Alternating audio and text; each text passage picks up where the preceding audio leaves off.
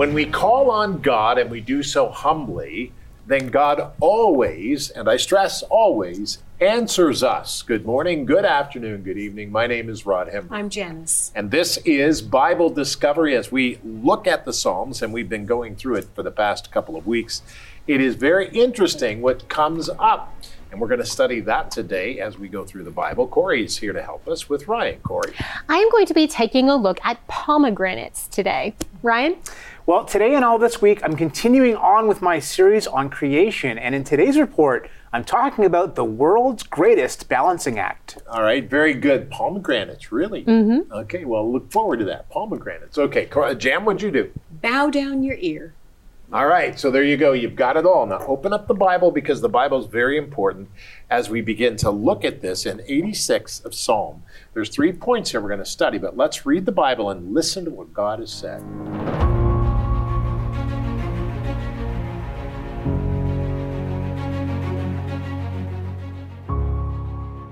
Psalm 86, verses 1 through 12.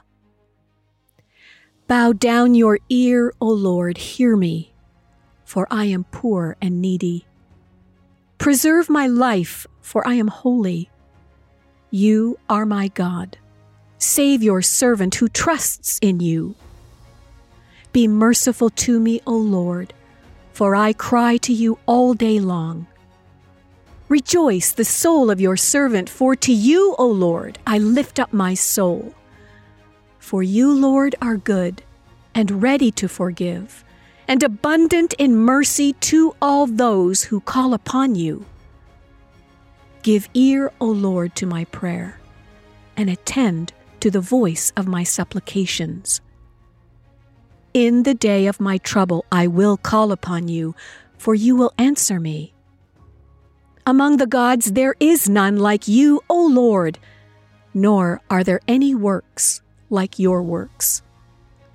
All nations whom you have made shall come and worship before you, O Lord, and shall glorify your name. For you are great and do wondrous things. You alone are God. Teach me your way, O Lord. I will walk in your truth. Unite my heart to fear your name. I will praise you, O Lord my God, with all my heart, and I will glorify your name forevermore. Psalm 86, verses 1 through 12.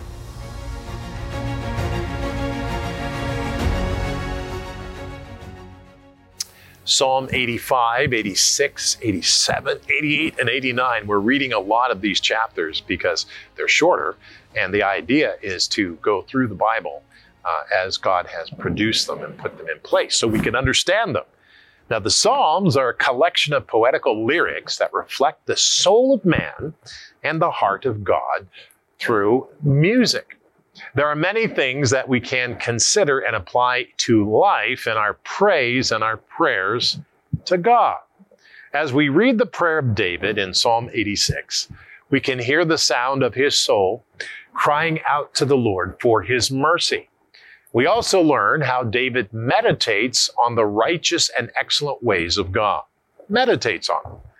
It is good for us to come to the Lord our God, our praise to him, and to reflect in his glory and power and majesty. God is great and does amazing and wonderful things. It is humbling and overwhelming to know and understand then that God listens and is attentive to our prayers. We would be wise to ask God the same thing David did. Teach me your way, O Lord, and I will walk in your truth. Psalm 86:11. God has given us his wonderful word to learn and to grow from. Let's not only read it and know it, but let's also place it deeply into our hearts that it becomes the reactions to our action. That's very, very important. I want to tell you to turn to today. This is the last day in the May Guide. And so your June will be, you probably already have your June guide, but we send these every month, and make sure you get a hold of yours. You can also go online, write to us or call us, but you can go online as well. Bible Discovery TV, where you can click on the page. It'll take you to a donate page. Thank you for the donations. We pray that God speaks to your heart, and may God speak to your heart and do whatever. We trust in the Lord. We trust in the work of the Holy Spirit in you. So praise God for that. And if you can help us, that's great. But it's important to remember that when you get this, you're going to download this as we printed it. That becomes important. So Father, I pray today that as we focus on great is God's mercy, you would help us to understand a little bit of your mercy. Help us to realize the importance of knowing how you have applied that to us today.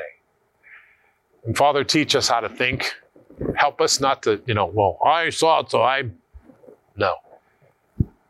Read the Bible, apply it to our heart. Read it so it changes us. Help us, Lord, in Jesus' name today. We said this together. Amen and amen. All right. Let's go to the scripture. I love this. Psalm 86, 1-5. Watch this. Bow down your ear, O Lord, and hear me. So God is being called on to listen to us. For I am poor and needy. Preserve my life, for I am holy. You are my God. Save your servant who trusts in you. Be merciful to me, O Lord, for I cry to you all day long. Rejoice, the soul of your servant, for to you, O Lord, I will lift up my soul. For you, O Lord, are good and ready to forgive and abundant in mercy to all of those who call upon you. Look at that scripture. All of those who call upon you. Listen carefully. The words of David reveal his unceasing prayers and appeal to the Lord's faithful love. David knew this. Christians who follow the Lord pray as he taught us. Did you know that praying is a big part of listening? We have to come before the Lord and listen to him. Because God wants us, God wants us to pray, he doesn't say, okay, I want this, this, this, and this. He doesn't do that. We spend time with the Lord when we come alone, not with the cell phone, not with this gadget, that gadget, this device. And we get alone with the Lord and we say, Lord, I'm here to listen to you. Now, there's some things I'm going to pray for, but I'm ready to listen to you. So interrupt me at any time you desire. And help me, Lord, in Jesus' name. This is how we pray. David knew that. David understood that, and that's what he put in the scripture. Beloved, we need to hear that. Psalm 86, verses 6 and 7, here's what it says. Give ear, O Lord, to my prayer, and attend to the voice of my supplication. I'm going to speak to you. Attend to the voice of my supplication. In the day of my trouble, I will call upon you, for you will answer me. This is amazing. You see, God will answer us when we humbly call to him in truth. God doesn't answer us when we demand things from him, but he answers us when we recognize who he is and who we are and the truth of that. We should spend time in prayer and trust in the Lord. He is our help. We come to God because he's the only person that has the ability to change anything in our lives. Beloved, this is so important. That's why we should meditate on the scripture. One of the things we should meditate on is the Psalms. And the Psalms tells us that the Lord is powerful enough to change your life if you come to him humbly. So we come to the Lord carefully and humbly, and we say, okay, Lord, I'm coming to you, and I need you today. Help me. And when we do that, we change our attitudes and we change our minds, then suddenly things begin to change in our life. At our prayer meeting on Monday, Wednesday, and Friday, we always lead with a psalm. Psalm 100 or Psalm 96 or whatever it is. 139 is another good one. 72 is an excellent one. Psalm 1 is beautiful. Psalm 101 is amazing. So we lead with a psalm to teach us his way and show us his path. Very important. Now, 86. 8 through 12. Among the gods there is none like you, O Lord, nor are there any works like your works. All nations who you have made shall come and worship before you, O Lord, and shall glorify your name. You are the great and do wondrous things. You alone are God. Teach me your way. I love this. This is my favorite line I quote all the time. Teach me your way, O Lord, and I will walk in your truth. Teach me your way and let me walk in your paths. Unite my heart to fear your name. I will praise you, O Lord my God, with all my heart, and I will glorify your name forevermore. I love this. You see, God is great. His word and his work are sacred and sovereign. Sacred and sovereign. We should praise the name of the Lord Jesus and learn from him and walk in his ways. This is what I always say. Teach us your ways and show us your paths. I say that because the Bible says that. That's why I say it. People quote me and I say, it's the Bible. Quote the Bible. Beloved, we need to read and understand the Word of God because God's telling us how to survive the life we live today. God's telling us how to live in times when there does not seem to be much. God's showing us that he is the only thing we need. So praise God. So beloved, today we pray, God, help me to learn your ways and show me the truths of your paths. In the name of Jesus Christ. And we all said together, amen.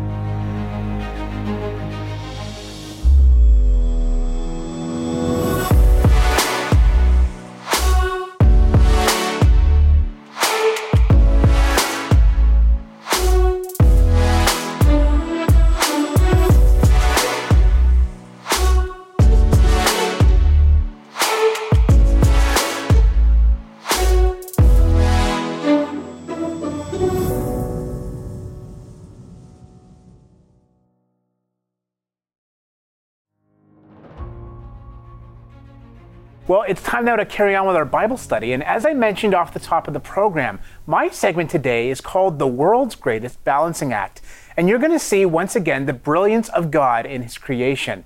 So let me ask you this. Have you ever thought about why it is that you can go for a run or play sports and not become dizzy like you can while flying on a plane or riding on a roller coaster? What is it that makes the difference between these two different types of motion? Well, it turns out that it's actually a very, very small organ in your inner ear called the vestibular organ, which receives messages from your spine. Check it out.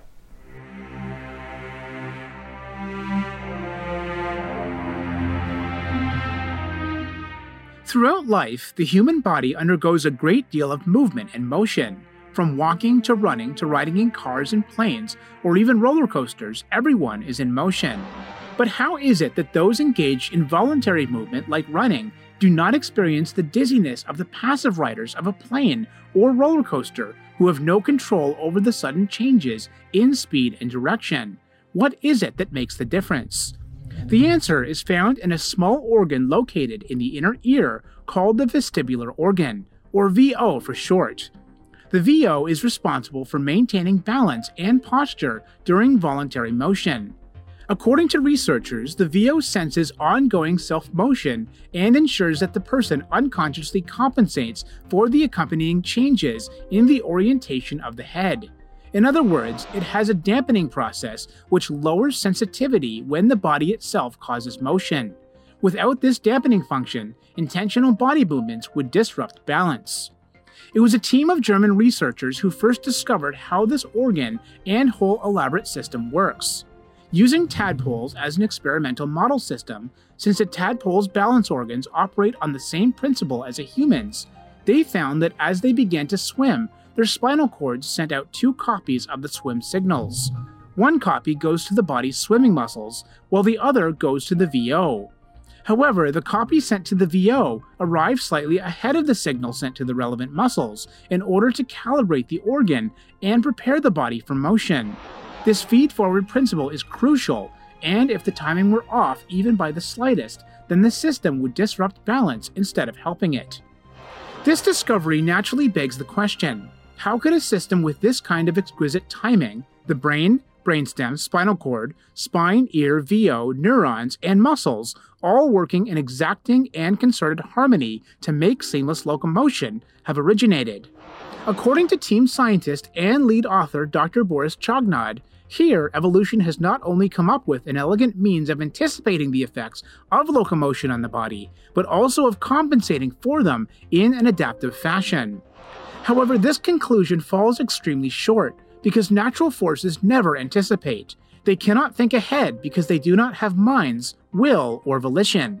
However, intelligent minds can anticipate. The simple fact is, never have we seen such sophisticated machinery being invented by nature, but we have seen designers do it. Therefore, the only logical and straightforward conclusion is that it was an intelligent mind behind this incredible design, and not evolution.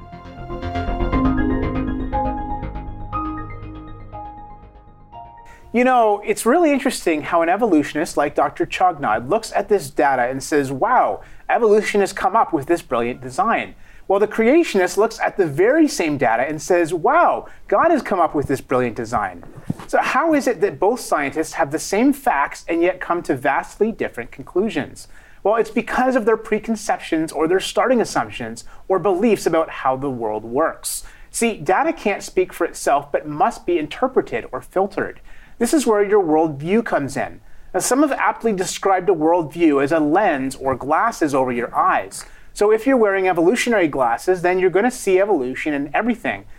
At the same time, if you're wearing biblical glasses, you're going to see the Creator God in everything. So the creation-evolution debate can never really be resolved with scientific data alone. It's really a debate over worldview and which worldview is logically consistent.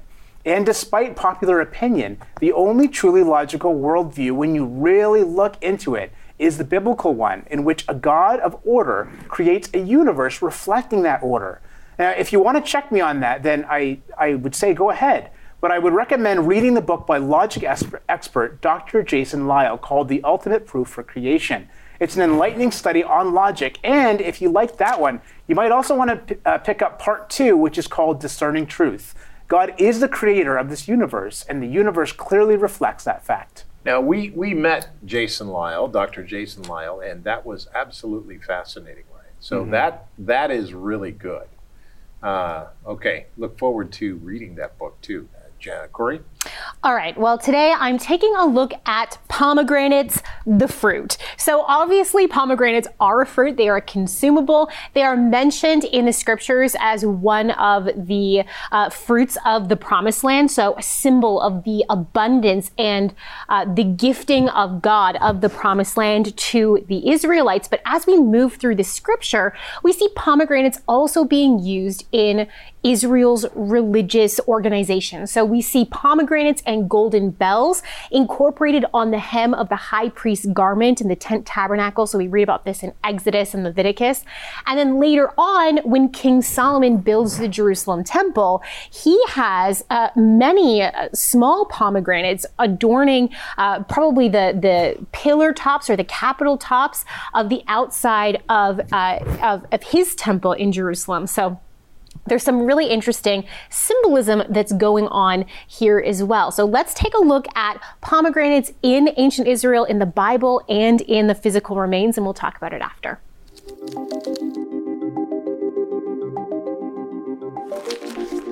In the ancient Near East, the pomegranate was a widely accepted symbol of fertility. This was due to the many seeds contained in each fruit. The pomegranate's potential for reproducing seems nearly unlimited, so standing as a symbol for fruitful potential, productivity, and abundance was quite appropriate. Its red, blood-like color may have also been a consideration, as blood is vital to life. In the Bible, the pomegranate was used as a clear symbol of abundance, potential abundance, and blessing. It appears in the list of fruits given to the Israelites to demonstrate the Promised Land's abundance. And the Hebrew word for pomegranate, Ramon, is incorporated into the names of some sites mentioned in the Bible, including Gath Ramon, meaning pomegranate winepress, and Hadad Ramon, which may have been a place of spiritual apostasy in the plain of Megiddo. The pomegranate was also used in Israel's religious life. The garment of the high priest had both a functional and decorative hem that included gold bells to announce his presence in the temple, intermingled with blue, purple, and red yarn pomegranates. The bells had a functional purpose. while the pomegranates must have had a decorative and symbolic purpose, perhaps representing the many blessings of God that came with worshiping him as he had prescribed. Later in Israel's history, the Temple of Solomon also incorporated pomegranate imagery, this time as a decorative element of the building itself. Many bronze pomegranates are said to have decorated the capitals, or tops, of the 2 entryway pillars into the temple. The pomegranate as a decorative and symbolic element is well known from the archaeology of the Near East. A variety of pomegranate-shaped objects have been found in cultic or religious contexts. Items like pomegranate-shaped vessels or pots, pomegranates from the center of bowls, pomegranates from votive offering rings, and small pomegranates that were meant to hang off various vessels. With the recent discovery of a clay hanging pomegranate from the Israelite religious site of Shiloh, there's now archaeological evidence that the pomegranate was an important symbol in the Philistine, Canaanite, and early Israelite religions. It seems that pomegranates may also have been associated with women in ancient pop culture. This can be seen in the Bible by the use of pomegranates in Song of Songs. The pomegranate's association with abundance, fertility, and therefore beauty is used by the author to describe the beauty and attractiveness of the female character. This association with femininity is also seen in the historical record and has led some scholars to interpret ivory and bone sticks topped with small pomegranates as women's pins for clothing, kohl sticks, which are ancient makeup applicators, and spindles involved in clothing production. As just a natural thing in nature that was available to all the different people in that region of the world, we see the pomegranate being used in other cultures, so not just specific to Israel. Now, for our purposes today, it is really interesting to see how Israel specifically incorporated the pomegranate not only into their religious systems, but also into their culture as a whole. So it's very probable that some of the understanding or the ideas swirling around the pomegranate and its meaning in other cultures also would have bled into Israel and then been filtered through their understanding. This is a natural thing that happens, not only with ancient Israel, but also with Christians today, and it can be okay. So for example, seeing the pomegranate as a symbol of abundance and as a symbol of God's power to create and to multiply things. So that would be an example of one of the symbols that the pomegranate probably represented. Very interesting, Corey. Janice? As a young boy and as a man, David had a relationship with God. And you can see this reflected in the Psalms as he cries out, as he worships God. And in this particular one, it begins, "Bow down your ear, O Lord, hear me, for I am poor and needy. Preserve my life, for I am holy. You are my God. Save your servant who trusts in you. Be merciful to me." And I think, this is the God of the universe that David is crying out to. And it reminded me when our youngest son, Brandon, who's in the control room directing for us, and he used to come to you, Rod. I'm going to borrow your face. So Brandon, you might want to get a shot of your dad and I in this here. But when Brandon was a little boy, you'll remember, Rod, he would come up to you, "Daddy, Daddy, Daddy," and you'd be busy with something. And he'd be trying to tell you something or ask you something. And then finally he would crawl up on you and he would take your face and he would say, "Daddy, listen to me. Look at me." And finally, he would have your attention, and then you would answer him. And it was that kind of relationship.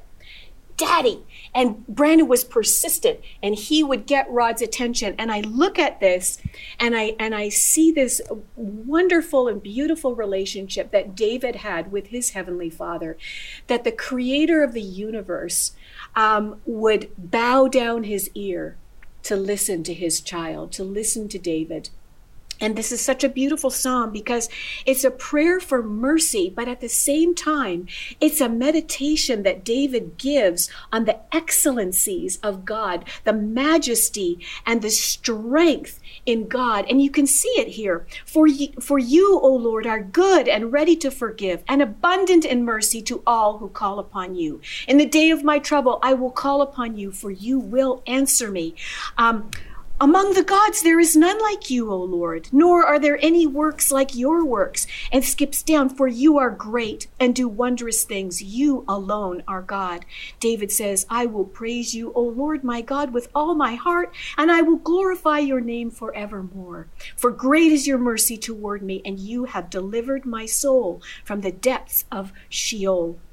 Down to verse 16, O turn to me. He says again to his heavenly Father, O turn to me and have mercy on me. Give your strength to your servant and save the son of your maidservant. Show me a sign for good. And he goes on, and this is just, Rod, it just reminded me, as you were Brandon's earthly dad, you're still his earthly dad, and there's still times when Brandon comes, doesn't he? And Dad. But he doesn't grab my face. But he doesn't grab your face anymore.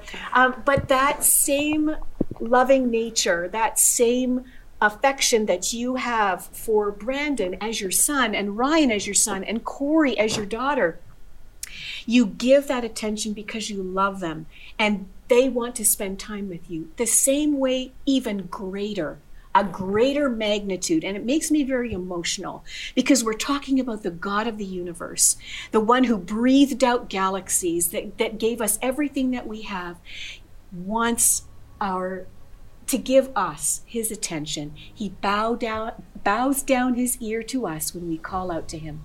Do that today.